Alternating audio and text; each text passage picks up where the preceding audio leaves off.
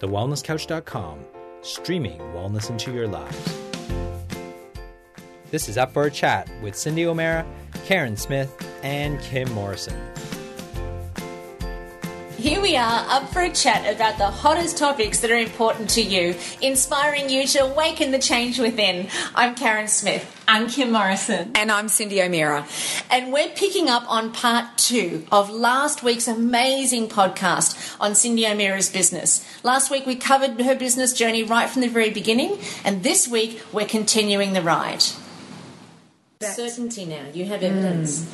Yeah, I do. And you were going to sum something up. You should have seen Kim has been writing madly. I'm going to let you. Well, it's almost like a business plan you've got.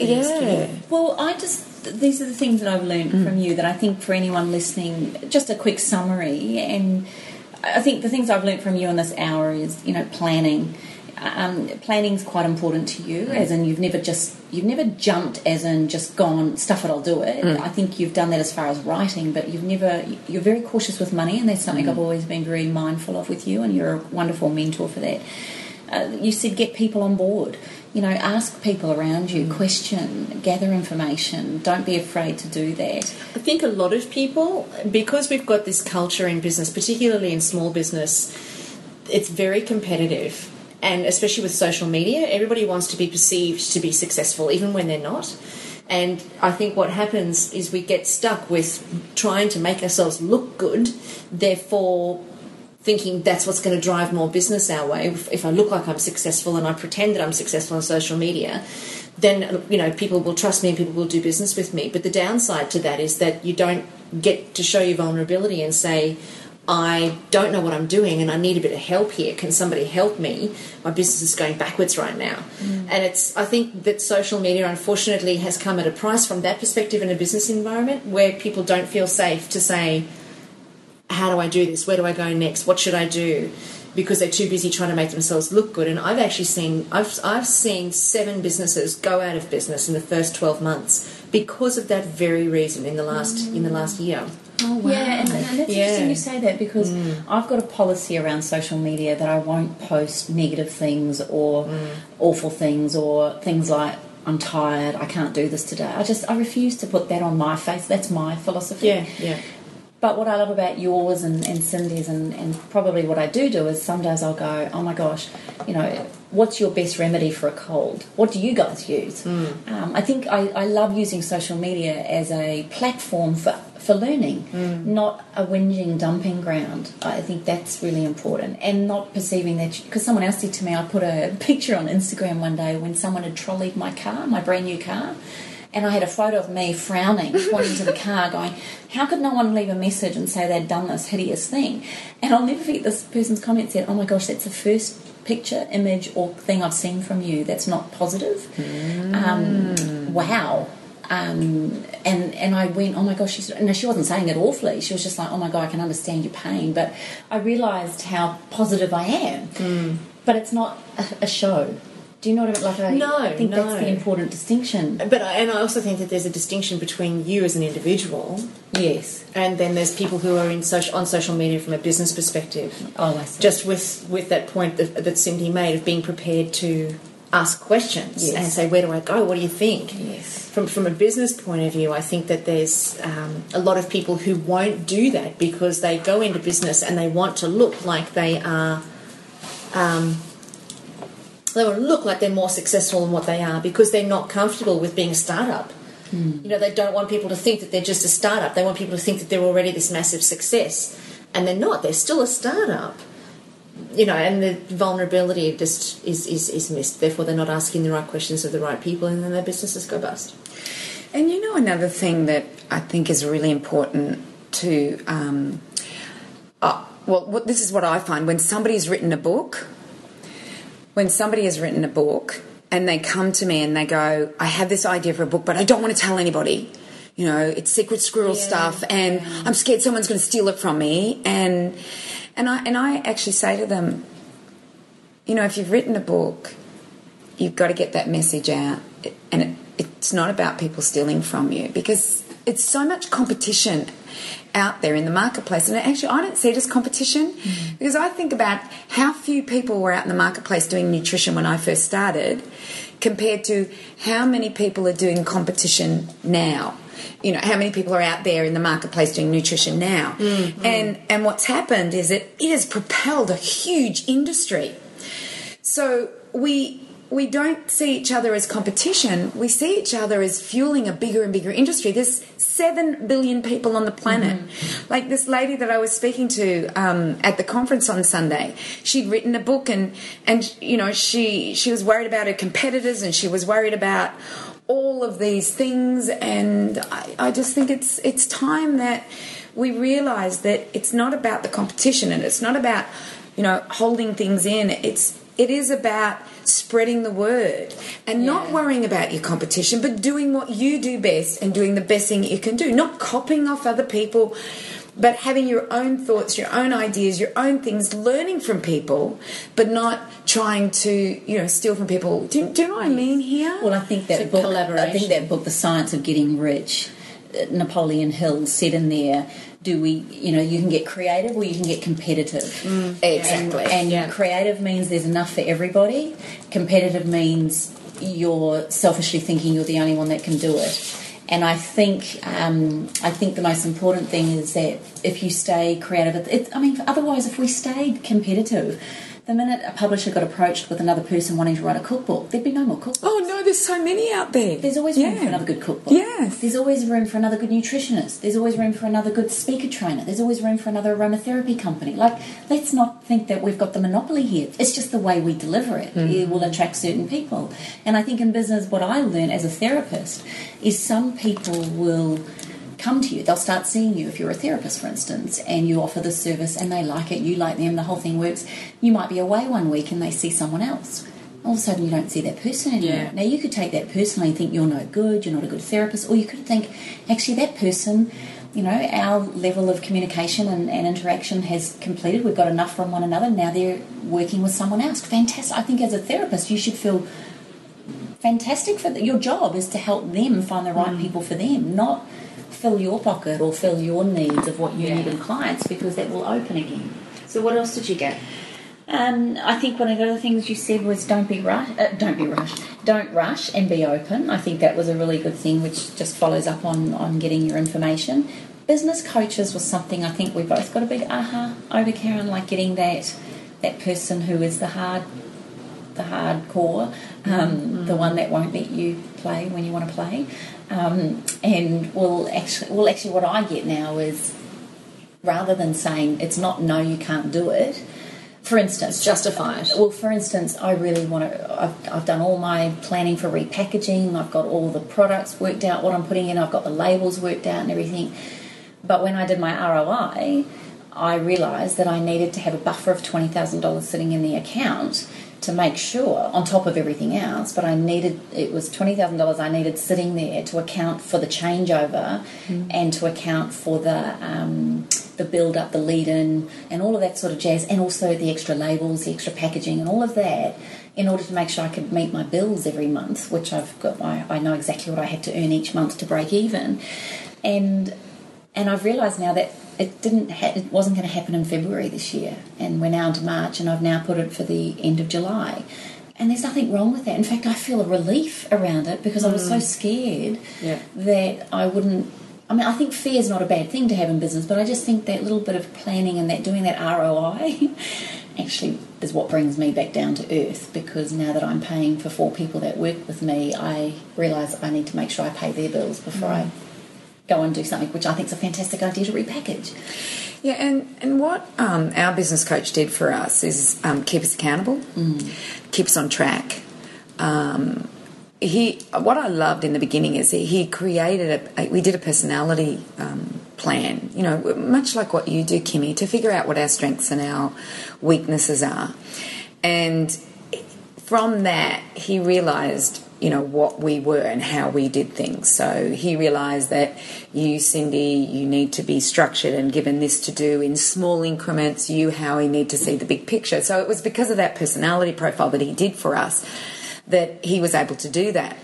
But I believe meeting him every week, and we had a sheet of paper and we had things we had to do on that sheet of paper, and he would ask us had we completed it or not, and why had we not completed it, and what's holding us up, and what are our, what is causing the problem that's holding it up. Was it time, or was it you just couldn't get it out, or was it something else that got in your way? And then we discuss what the hindrance was and how can we get rid of that hindrance so that you're on time and you can do things. And when we were doing it every single week, and it slowly progressed, everything slowly progressed, and it was a slow progression. I look back now and it feels like it happened yesterday when we first sat in his office. But really, this has been a step-by-step. Has it been 3 years, 4 years? Oh, no, it's 5 years. Oh, 5 Since years. when you first met Since Bruce. we first met Bruce. Yeah, 5 years. And don't they say that most 80% of businesses go under in the first 5 years? And ours is just... Our business has gone beyond expectations. We won quite a few awards with Action Coaches. And, Bruce ended up stopped calculating our figures because he would always do it in percentages, and he just said, I can't keep up. I don't know how to say it anymore. Wow, wonderful. And I just went, oh, really? Because I remember watching in the first year, you're with Action Coaches, and he is with Action Coaches, although I think he's split now. I think his business is called Business Entrepreneurial School here on the Sunshine Coast. But I think still he's associated with Action Coaches. But, there's a group of Action Coaches on the coast and around the world. They're worldwide, these coaches. And they all follow the same principles, and it's all by a gentleman that I met 25 years ago. I remember Brad Sugars was his name. And Brad Sugars was in... not Toastmasters, but business or speakers. Remember? The Australian National Speakers. I met Brad there. He was one of the upcoming young men that was speaking, and now he owns this multi-billion, I'm sure, I don't think it's million anymore, multi-billion-dollar business in coaching. He coaches businesses to do well, and it's all very systemized, and it's all very structured, and he has hundreds of disciples or thousands of disciples. He probably started like what I'm doing with Changing Habits. Start with yourself, you go out speaking, you help people with businesses, other people want to know it, so you coach people to do that. It's train the trainer type thing. So anyway, I remember sitting at an awards ceremony, and this was our first or second year, and this woman, who I will not name, but had done 2 million that year, and it's because she'd done $1 million the last year, and she'd done 2 million the second year, and he talked about how she doubled her business and what she did, and I'm in awe, going, oh my gosh, even $1 million, wow, So I'm sitting there in that first year in awe of these people, but they inspired me. I went, I'm going to be up there. It was that competitive edge, Kimmy.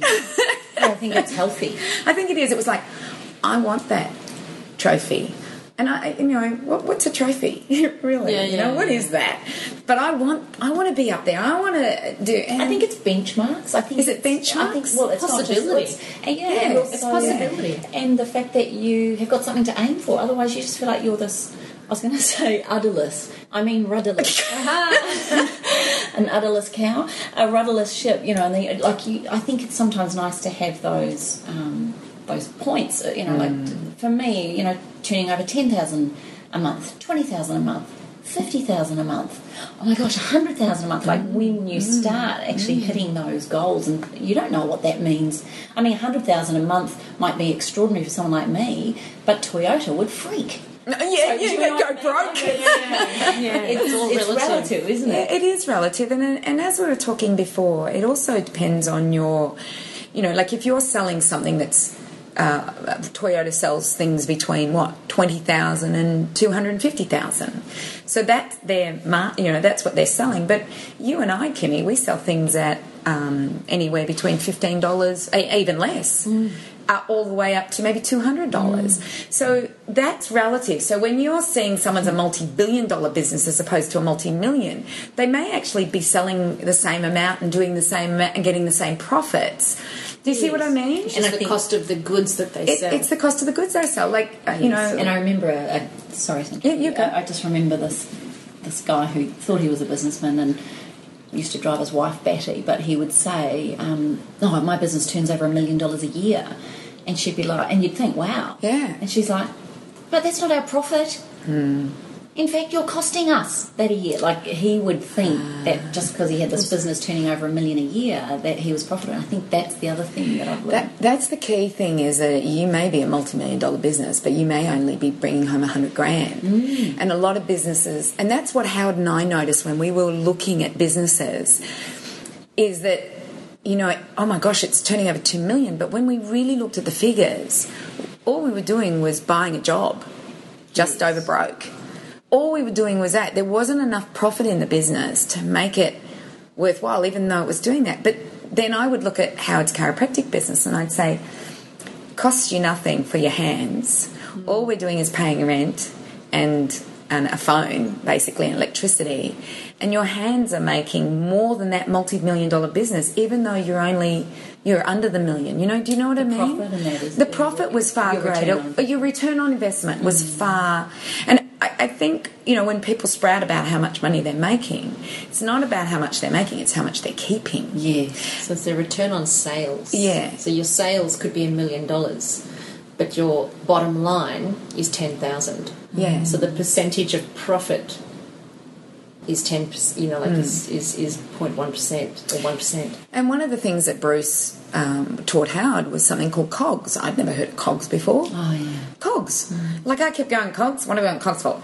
But that was really... I don't even know what it stands for now, but I know what it's... Cost of goods sold. So what I didn't realise is that, yeah, here's my book, like in the beginning of my business. Here's my book. It costs me this much money. I sell it for this much. That means that's my profit. But then what about my time? What about the receptionist or the somebody else I'm paying? What about the postage and handling? What about this? What about that? So he really explained that to us. And like I said, when we started with Bruce, I saw it as a university degree. I saw that that's what we were paying for, was a degree in business. Neither of us had it. My husband was a chiropractor. I'm a nutritionist.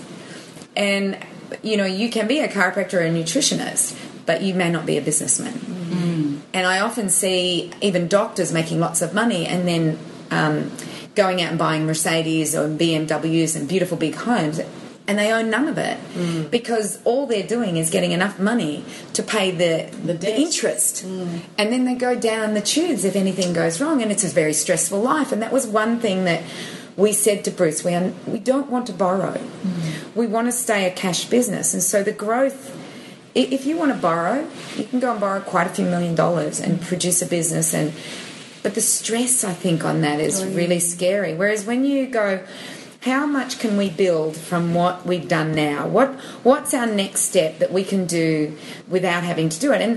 And I understand that borrowing money is part of business, but it doesn't have to be. My sister always said to me right from the very beginning, because my sister's, you know, incredibly successful. She's retired at 46. And she's incredibly successful. And she always said to me, never invest $1. She said, never invest more than $1 in your business. She said, don't invest more than $1 in your business. Make your business make you money. And then what the business makes, invest that. But don't go invest in your house. Don't go getting great big mortgages out. She said, because it's like gambling. You don't know. And she said, and you also don't know if you've got the right product, wrong market, or wrong market, right product, or right market, wrong product. She said, you don't know until you're actually in business. So she said, so don't invest any of your own dollars in it, which I thought was the very, very best advice that I've ever had. And yeah, I'm very fortunate with my sister. Actually, you've just brought up something that I remember hearing someone say, and her name was Anita. She started the Body Shop. She's now passed away. Roddick. Anita Roddick. Is it Anita Roddick? Yeah, you're right. You've got it. So Anita was speaking in Brisbane, and I went and listened to her speak.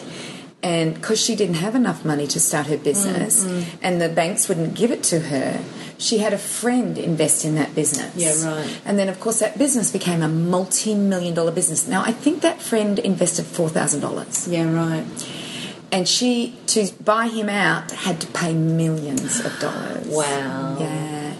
So it's always good if you are going to go into partnership or borrow money other than from a bank, or I don't know, in any way, you've got to really look at that, because if your business does go crazy, you realise that, great, you couldn't have done it without that $4,000. Absolutely. But I remember her saying, I was so anxious to start that I wasn't prepared to earn that money to do it. I think she was opening her first shop and she needed that. I think it was £4,000 or something like that. It was just, and she said, I spent millions buying him out because he invested $4,000 in my business. Well, I know another lady who was struggling with capital to begin with her business, and the lady that she needed to do the manufacturing part of her business, neither of them knew it was going to work, but they both had passion. Well, the manufacturer believed in her and she believed she could do it, and so what they offered one another was she offered her a certain percentage of the company.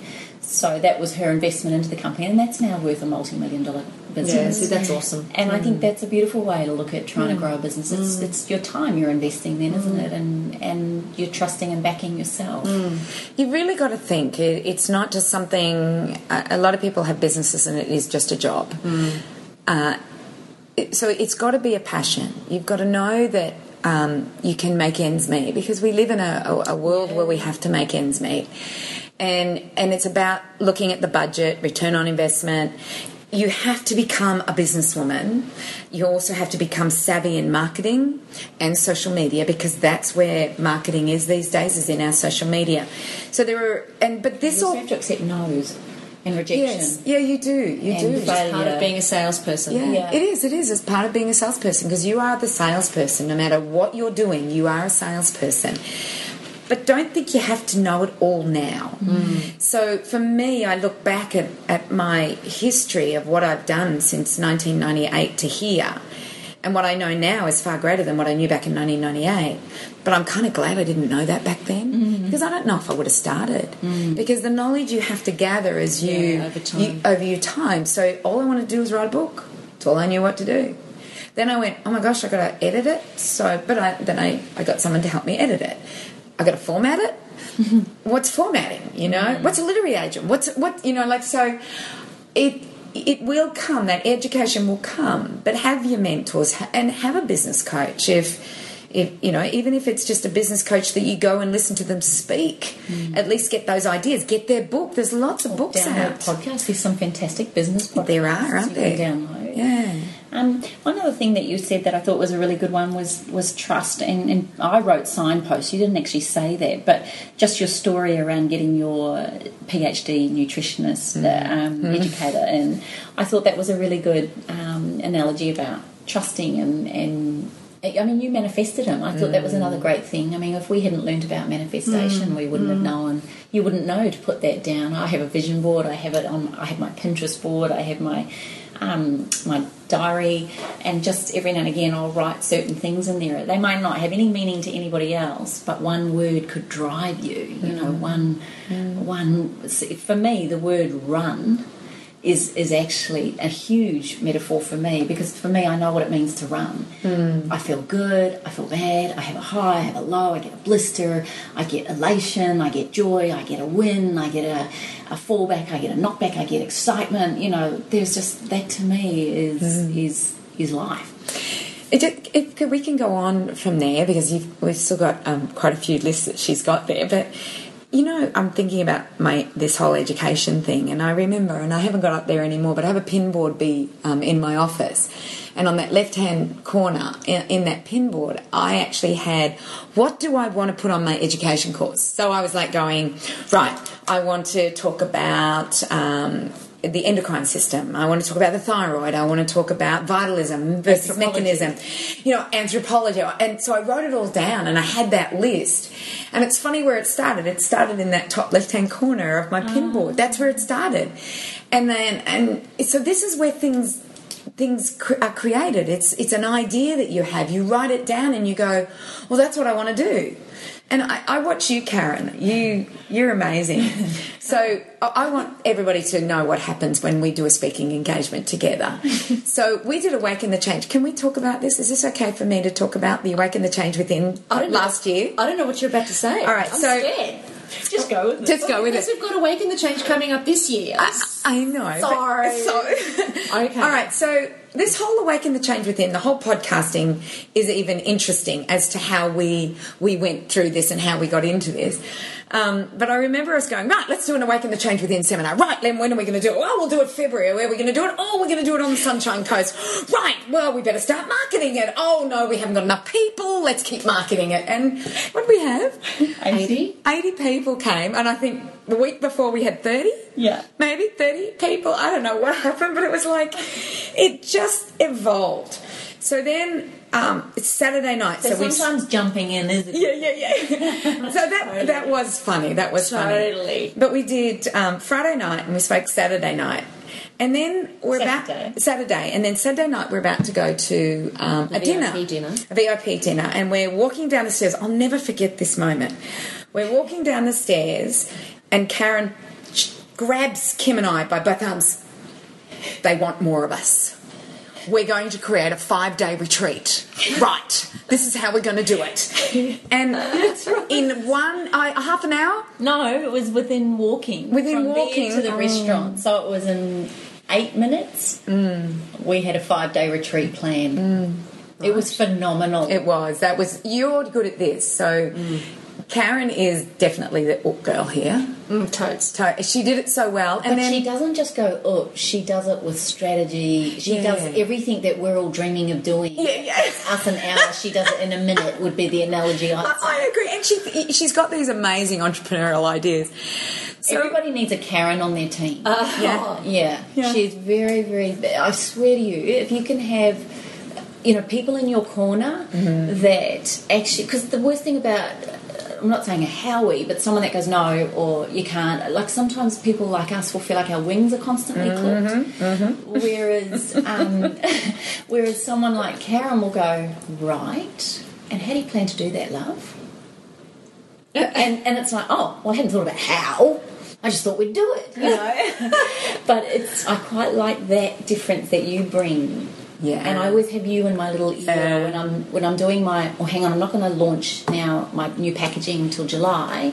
How am I going to do that? And maybe if I think about how, it might happen in June. I'm just saying.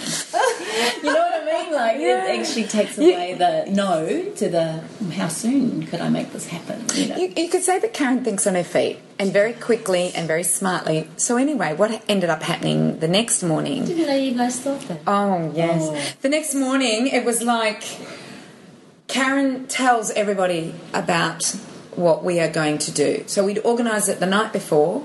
Karen gets up, says everything. We don't have a venue, but this is what we're going to do. We decided we needed 20 people to make this work. 17 signed up that day out of 80 people. So I get excited at that. Yeah, you were pretty amazing. And that was like, oh my gosh. They were such a good group. They were an amazing group. And you know what? Well, one of them, Kirsty. Oh, beautiful Kirsty, who came to that and dragged her husband along. Poor man. Beautiful man. Beautiful man. Dragged her husband along, and we've become really close to them. And Kirsty was the one that we ended up doing the triathlon with, and it's thanks to her. Like, here she was saying we inspired her, but she was the one that turned around and said, do you girls want to do a triathlon? And so for people to think that they come to any of our seminars and think that we are up there trying to do something, you have no idea. The minute they come to the seminar, they're family. Yeah. Just saying. The minute you come to Awaken the Change, you're family. And you're stuck with us. Yeah, that's not in the brochure. That's the added bonus. That's the steak knives.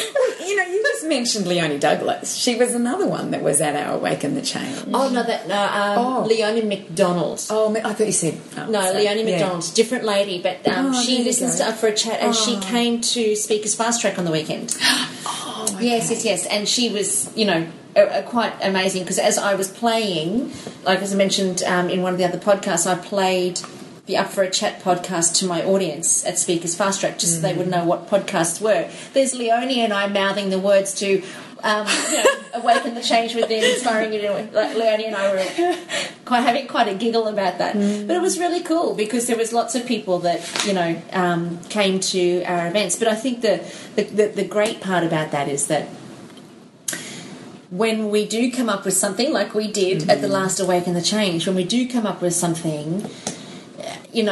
we're really honest about it, wasn't it? I think I actually stood up on the stage and said, we just came up with that this last night because we know we're not finished with you guys. We know there's more to get, and we know that... You did. You told them exactly how this happened and what we felt like. And well, that's a really good point in business, though, I think. Well, be honest. Be honest. Very honest. And I think you've got to get to the point, certainly for me, I think I've got to get to the point where I trust my intuition to a certain extent, where I know that if I come up with an idea and it's an educated idea, I must go with it. And I didn't know if anybody was going to jump on board. I didn't know if anybody was going to get excited about that. But it gets to the point where I say, well, I'm going to put it out there. I'm going to trust myself. And if it's meant to be, it will be. And if it's not meant to be, well, I'm totes cool with that. It just means that there's something else coming. I love it when you go, she's talking, she's selling, she's conversing, she's totally, and I'm in, I'm signed up. She had me at hello. But I'm wondering what the rest of the room's feeling. And then she says this beautiful line. Are you ready for it? Is anyone flirting with the possibility of this? And then that's when she gets the gauge, and if half the hands go up, then she just gives it to them about what we're going to deliver. And I'm sitting there going, I've got to write that, I've got to do that, I've got to do this. But it's such I think it's powerful. It's feel the fear and do it anyway. Like, kind of like test the water, get a feeling like... Yeah, well, when I say is anybody flirting with coming, it's kind of like me saying, have I given enough information? Because if only half the room puts their hands up, then I know there's not enough information I haven't given. That's right. Which means then, okay, hell, my vision of what we saw possibly isn't clear enough. So I need to get a little bit clearer and then communicate that. And so then I end up creating the event while I'm promoting it. We know. Okay. And we're down the back going, we've got to make sure we do that. Oh gosh, we've got to do that. Oh my gosh, I've got a lot of work to do. She's just said that I remember this. She goes, we're talking about vibrational frequency. And Cindy will give information that she's never given before. And I'm looking at her going... and Kim's going to take you on these exercise sessions that you are not going to believe. And I'm like, oh God, exercise sessions. That even I can't believe. But out of that, I created my 4, 5, 7, 10-minute WODs, that have now gone on to be a daily thing that goes onto Facebook. Thanks. This is where I think business is so ever-evolving and beautiful. It is evolving. It's a process of creation, isn't it? And we all do it our own different ways. And I've watched yours evolve. And next podcast, our next week, we will be talking about Karen's amazing evolution. Oh, it's an extraordinary story. I just watch how you evolve, from writing a book. No, see, I've seen you from the first day that you spoke, and I just watch your evolution and where you are now, and I go, how does she do that? How does she evolve like that? She just... And you know what? Awesome. If it's not working... do something different. Yeah. Most people keep doing the same thing and they wonder why it's not working for them. But what I find you do, Karen, if it's not working for you, you evolve it and you change it. And I've watched you do Karen's Couch, and we will be talking about that next week. But I watched you do Karen's Couch and it just wasn't working, was it? Just wasn't getting there. And then for some reason you evolved it even further and now it's just... flying. I've watched from the day you started Karen's Couch, or even the concept of it. Yeah, it's been really fun watching you. And I really wanted to keep just the last couple of weeks. Well, the last couple of months, I really wanted to keep it a secret, and it was especially a secret from you guys for you guys. She has. She's kept it a secret. I haven't told you guys anything about it, and I did that especially for you. Because I wanted to be, because you've been so close to me on all of the ride. Yeah. And I really thought to myself, I'm not even going to tell Kim and Cindy about it. They're not going to know anything that I'm doing. Because you guys know everything that I'm doing all the time. So I thought, no, I'm not going to tell you guys. We don't know when she's having emotion. And I remember telling even the producer saying, not a word. I know, she kept it. Not a word. But you know what was really quite funny? Because we knew nothing. And the producer's mother was at one of my talks in Sydney and you said something. You think you had a secret? Yeah. No. Yeah. How did that work out? She said something and I went, what? What? No, I didn't know this. Tell me more. And she said, oh, maybe no, you tell me what's happening. And I came in, when I came home from Sydney, I came into Karen and I went, you have things to tell us. And you weren't actually really, because you weren't really supposed to actually get the big bang until next Tuesday. Oh, shame. Yeah. Well, I went on and Yeah, I know, but I knew that you kind of would get a bit of a feeling of it, and I thought, actually, neither of you have posted on Facebook, neither of you have made a comment. Sweet, you still don't know. So I kind of came in thinking when we were coming in to do the podcast, I thought, oh, should I say something? Should I not say something? And I just thought, oh, have you seen the post? Have you seen it? And I didn't actually want to do the big reveal. It was already there on my screen. I know. But isn't it funny how somebody just happens to be at my talk in Sydney that I happens to be know. working with you, and I went, You can no, run, but you cannot hide. And this is what business is it is an evolution, and there are some times when we do a bit of an but there are other times that we need to plan beautifully. But your oughts are calculated, I've decided. Mine weren't always calculated, but yours are calculated. You really, yeah. So what else have you got there, Kim, that we've definitely, I think the one thing, you didn't say this, but this was an observation with Karen and I watching you, that you walk the talk. I guess that comes back to truth and honesty. People know the minute you start talking whether you're fake or not, and, you know, if you're going to be someone that sells your business. And I think before you both said you should have your passion around your business, and I was thinking about that, and I thought maybe if it's not your passion, because sometimes we don't have a choice to do our own business, or the confidence, or the money, or the backing, or even the desire. So therefore, I was thinking a part of a business, whether you're working for someone else or not, is also making the best of what you've got until something else comes along. So don't sit there whinging and complaining that it's not right, or it's not fair, or it's not going well, or whatever. You've got to be constantly, and you girls have taught me this, you've got to be constantly in action to create new possibilities. So for me, walking the talk is a very big thing, particularly probably from the three of us. I mean, if Karen was a useless speaker, it would be hilarious that she was standing up there speaking. You know, there'd be no confidence. And yet she thinks her first talk she ever did was the worst speech out in the world. Whereas we thought it was terrible. Totally. No, it wasn't. I think your other point that you made about being accountable, I think that's a very, very important part of business. And I think the accountability, how do you stay accountable, Karen? I'm very lucky. I'm an accountant. But I remember It's so funny the way you said that. I'm accountable because I'm an accountant. Yeah. It's not really working out for me. I was going to say a few podcasts ago. Yeah. You were the one that was terrible with managing what you were doing with it. No, I know, and I actually am. That was just a lie. I thought it sounded funny. And I think I'm hilarious. She was trying to get away with it. Yeah, no, it didn't work out well. No, I guess I'm fortunate now, and certainly wasn't like this in the beginning, but I'm fortunate now because Matt keeps me accountable. Because to Matt, money is a very primary focus for Matt. So I will get a bit excited, and I do go off on my little adventures and stuff, and Matt is part of that for me. But my mentor is my sister, and my sister's a multi. So I have her as my coach. If I'm to say, for want of a better word, she's absolutely my coach. So she keeps me accountable. So she's the one who says, don't spend $1 that you're not prepared to lose. And she's, she gives me all the recipes of replicate and repeat and replicate and then, adjust and rework and all that. So I'm probably at a point now where I need my sister a little more. And, we're talking about how we can make that work.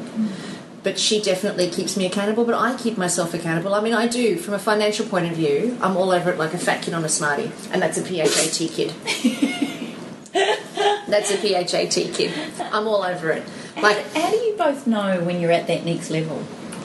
I don't, to be honest. I'm just going... The way that I do it is I go with my desire.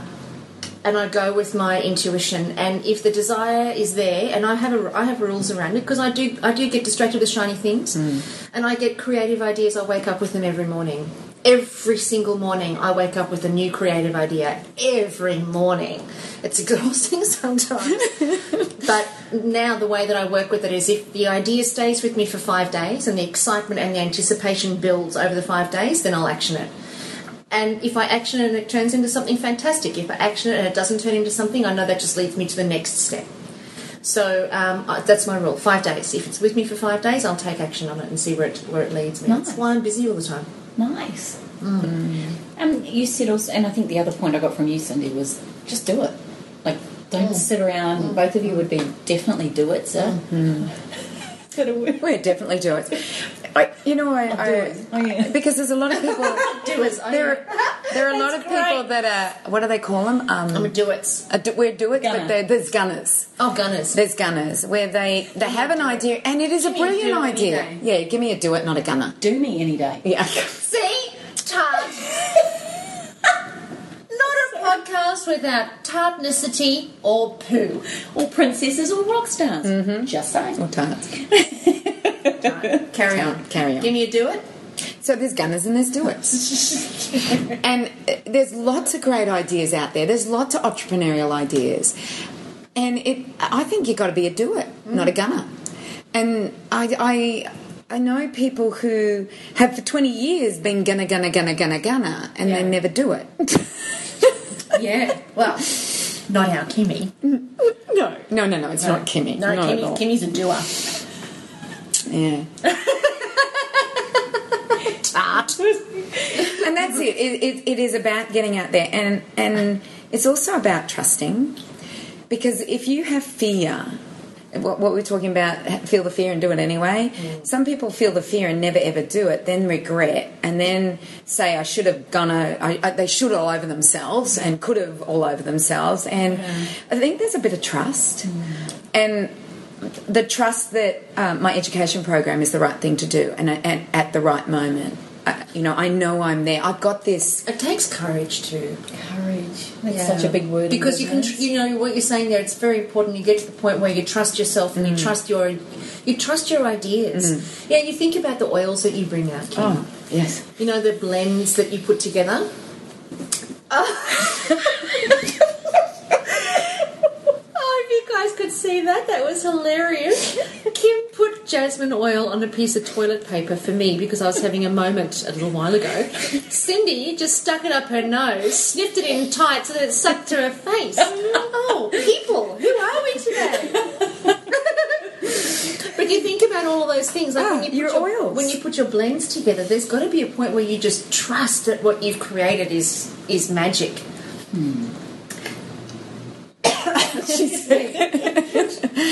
And you know what? Whatever blend you put together, Oh my goodness, it's just stunning. It's absolutely stunning, and it is a trust, because all of a sudden you just came out with all these blends. You in your book, and you started with a book too, and we will be talking about Kim's journey as well. That will come the week after Karen's Couch. It's just, it is a trust and courage. it's trusting. I think trusting your ideas, trusting that you've got the capability, trusting that you can do it, and then having the courage to take that to market. And I also don't want to know too much. Like, seriously, if you told me what I was going to have to do to get my products to market, I don't know if I would have done it if you told me that at the beginning. True that, I'm with you all the way on that. Do you know what? Yeah, totes. Sometimes I think ignorance is bliss, or just trusting that this is the moment that all you need to know right here, right now. You know what? If you had told me that I would have 15 team members that I was accountable for, and that I had to make enough money to make sure that they've got enough money to feed their families, like hell. I would have run as fast as I could have. But hang because on. I hate that responsibility is scary. Isn't this a metaphor for life? Weren't we talking the other day last week about being present and in the moment? Isn't it a metaphor for life? Because if you knew what was going to come in your business, you wouldn't do it. But in the ignorance and the bliss of the moment, and just being caught up in the trusting and the creativity, and being present to what you're creating, and then just being with it, being with whatever you're building and evolving and expanding into, actually has something magical be the result. But here we are with life, living in the future, thinking, I just wish it would get here, I wish I'd win the lottery, or I wish it would just happen, I wish it would happen. We're totally missing out on the magic of the creativity that's possible in the moment. Stop it. Therein lies a tattoo or a bumper sticker. If anybody remembers what I just said, It's recorded. Actually, Chin chin. do you know what? Kim and I were just staring at you then, because green juice to everybody. you did, yeah.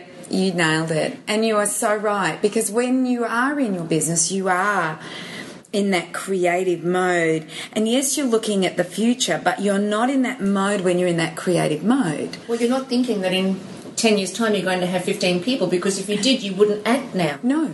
you'd freak. It You'd would go, totally freak you. So let's just stop looking at the future and let's just act now. It's a beautiful metaphor for life. And maybe turn that on the days that aren't so good too.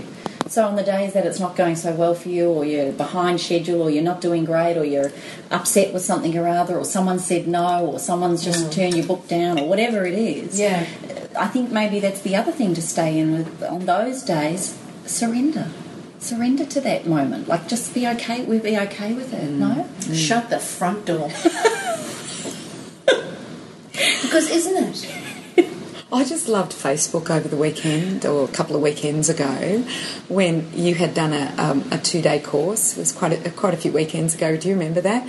And everybody was doing your isms. Hey, did you see that? Everybody was doing your isms.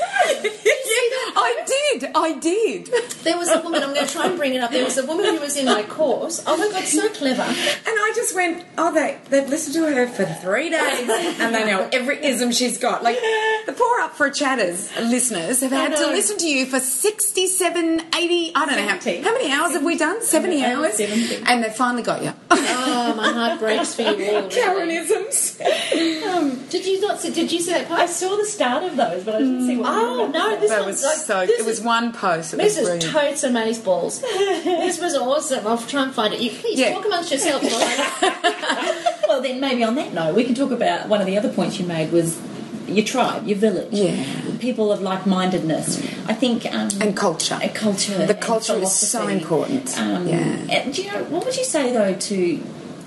So what about the person that doesn't necessarily want to go and run a business or something or other, but is passionate about something in life? Not everyone will want to run a business. So would you suggest then whatever you're working, so say it was coming to work for you, or maybe your dream would be to work in someone's environment 9 to 3 and doing this for that person. Do you think that has the same potential as anyone that wants to run a business? Definitely, especially if they're in a culture and a business said a that they cold love. shower. No, a culture and a business that they love. So let me take one of my team members, and Ruth won't mind me saying her name. Too bad if you do, Ruth, because I'm saying it. So Ruth had heard about Changing Habits. She wanted to work for Changing Habits. So she was at the Right HR, so she was with Sally, and she came in for the first job that was available at Changing Habits, and it wasn't what she wanted, but she knew she wanted to be here. And in actual fact, we didn't give her the job. And then she came in for the second job, which was event coordinator, and that was the job that she wanted, and she didn't get the job. And somebody else got the job, and in 6 weeks that other person realised that with a young baby that she just couldn't do it. And so I remember Karen, who runs the show, Howard thinks he runs the show, but Karen actually does, you know. I remember Karen actually saying, you know, I think we should ask Ruth, you know. And Ruth wanted to do this. This was her job. This is not her job. This was her passion. This is where she wanted to be. And we travel together now, you know. She's been with us a while, and we travel together, and she does what she wants to do. So I actually believe that if you don't want your own business, but there's a business that really appeals to you, or someone that appeals to you, go and ask to work for them. I think that is such a grand idea. Yeah, work with it. Like, Karen, I know there's people who want to work with you. Oh, really? Yeah. I would.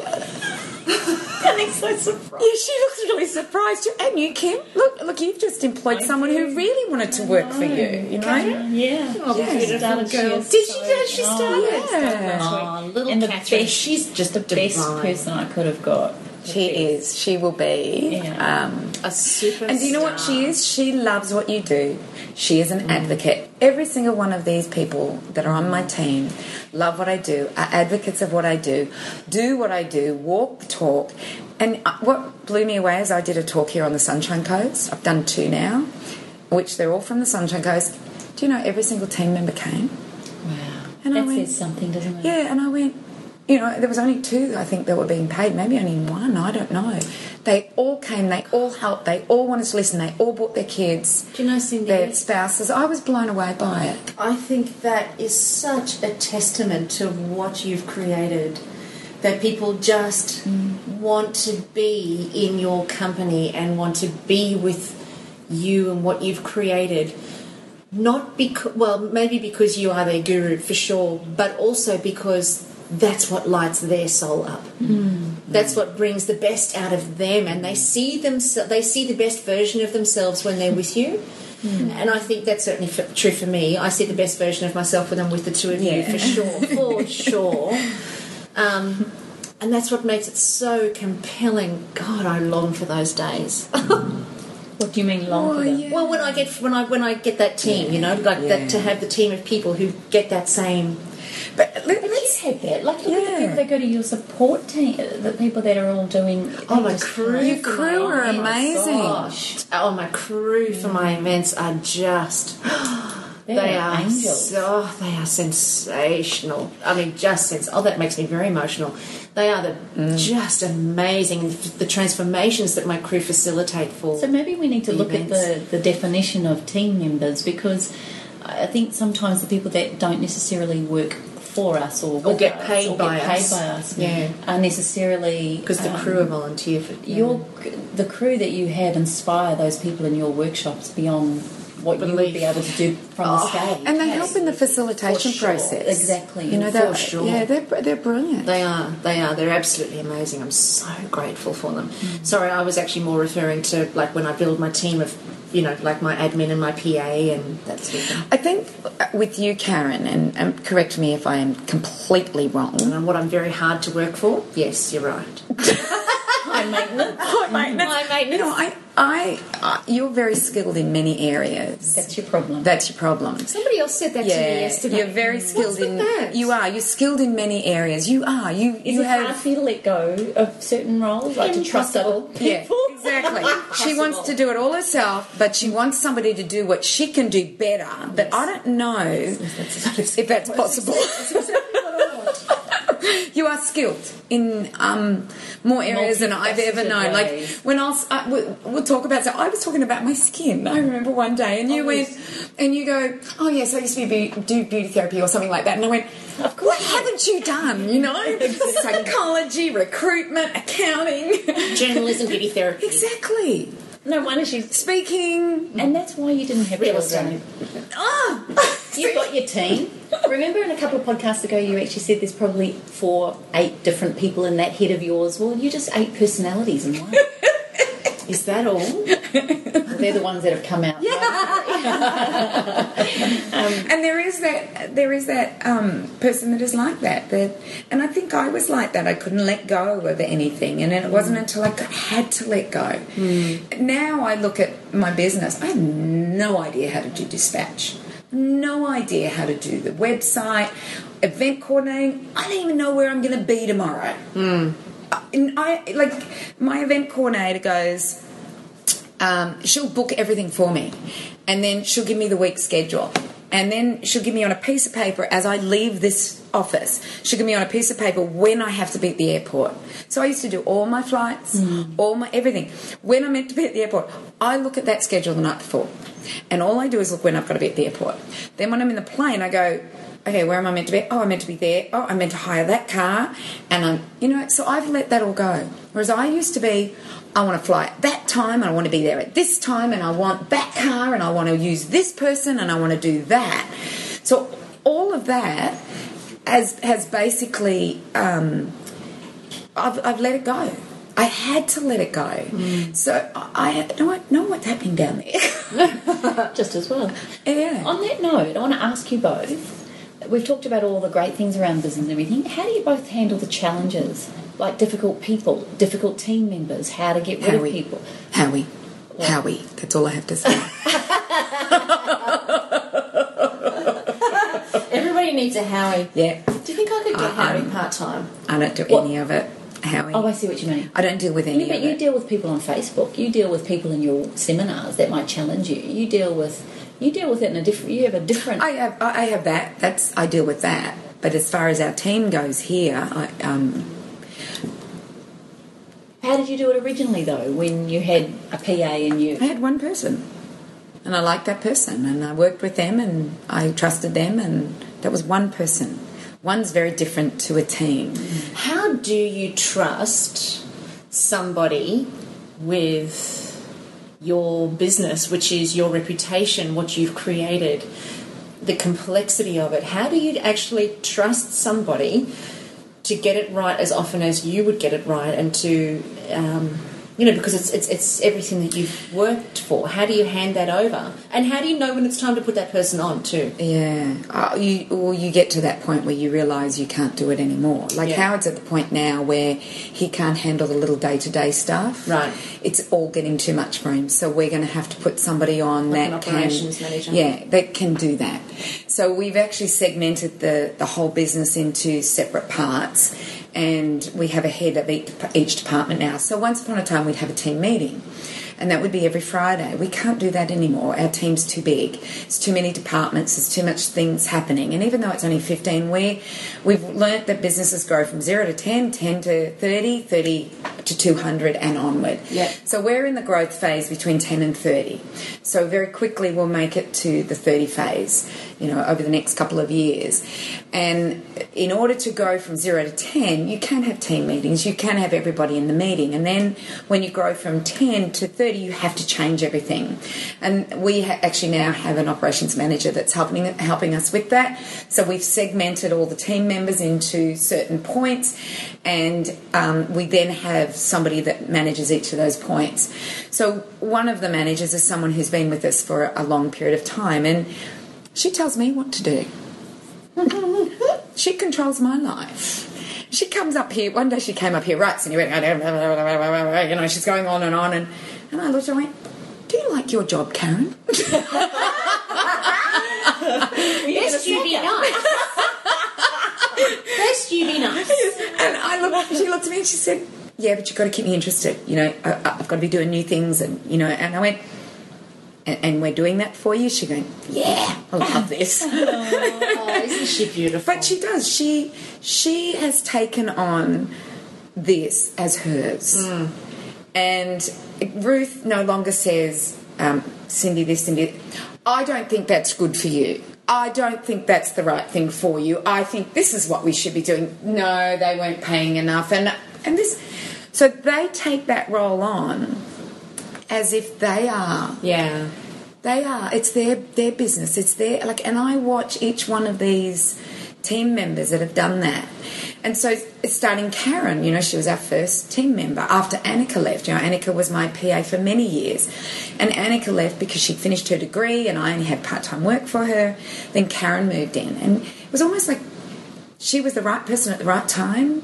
And now, I've just watched her evolve and watch everything that she does evolve. So, yeah, you know what? You know when the next person is. Like this education gentleman that has just started and we're now working with, I knew I was ready for him. I knew I was ready for him. And before that, who we were ready for? Customer service, because there were so many people ringing. I don't know which protocol to do. I don't know what to do. Bringing on nutritionists. So, I think, you cannot do it by yourself anymore. And I think you've kept your business, Karen, at a point where you can control it. Yeah, very much. And you need to make mini Karens. That's what's going to take it past that point where you train the trainer to train what you're doing, because you have a capacity of your time. Whereas there has to be other people out there that train what you do and train under your umbrella. That's like where I feel... And being able to let it go enough that they'll deliver the information, but it won't be the way you would do it. It's quite a big... It's a really big place to get to, that you can train someone. But look at her, she's cringing here. They will never deliver it the way you do, unless you keep your business where it is. Yeah. No.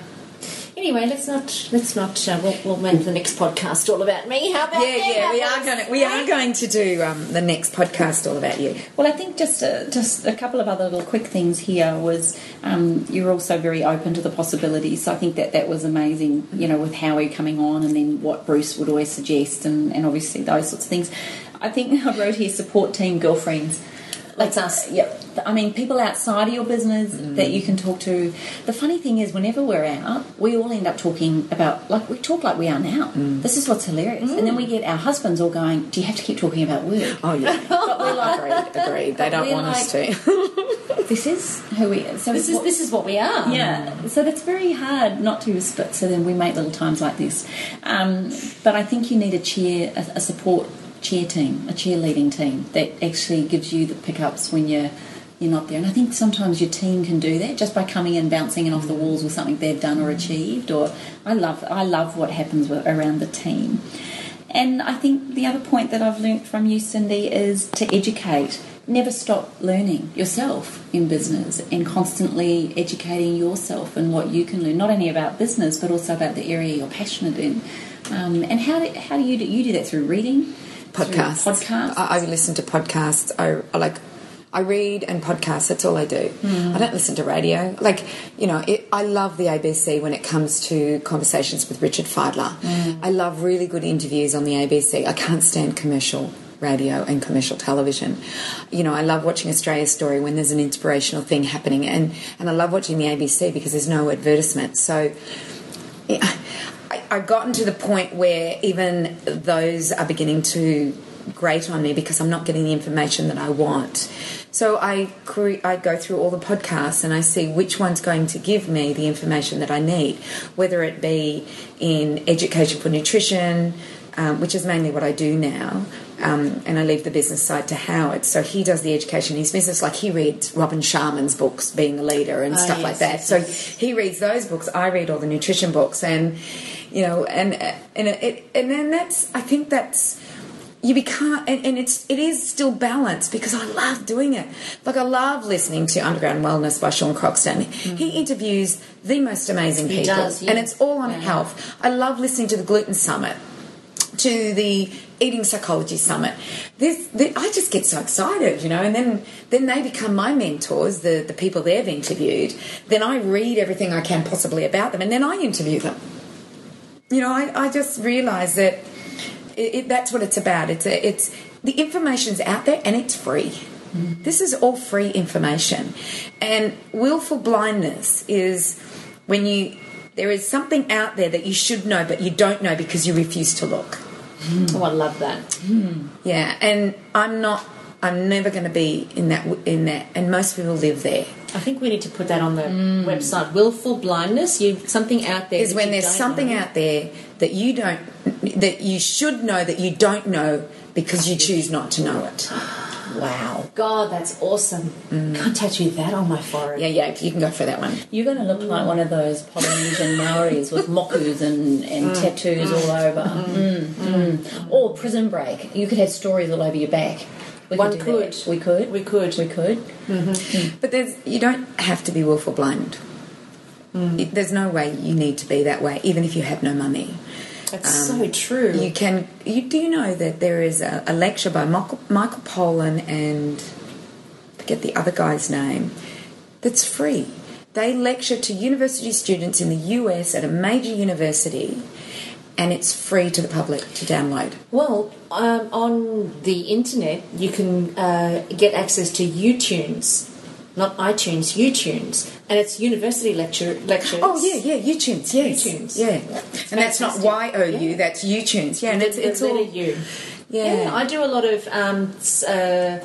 I've got a whole bunch of lectures and tutorials that I downloaded on philosophy of the mind. Amazeballs. And so every subject is out there. Yeah. So whatever you want to learn, it's out there, and you don't have to pay.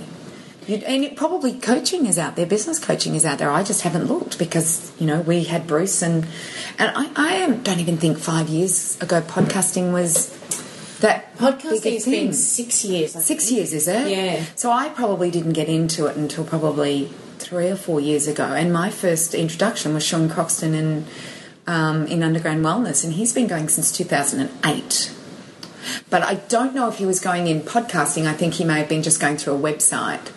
Yeah, there's been a couple of online radio sites, well, if you call them radio sites, but just online sites where you put audio. Yeah. I had a lady ask me if she could come and speak to me recently about business and with a business opportunity, and I sat there with her. I didn't have a lot of time on this particular day, but she'd been asking and asking and asking. She sat in front of me and she had an idea, but she had nothing else. She didn't even have her husband on board. She had no one else around her on board and wanted my feedback, the poor thing. And she said, because she was inspired by the three of us, and she said, this is my little perler to leave you with. She said, I really want to do this, but I'm just so passionate about helping other people. I've been on this incredible journey. I've done a lot of learning, and I've done all this sort of stuff, where I've actually really wanted to learn and grow myself, and now I feel I'm ready to share that message with everyone else.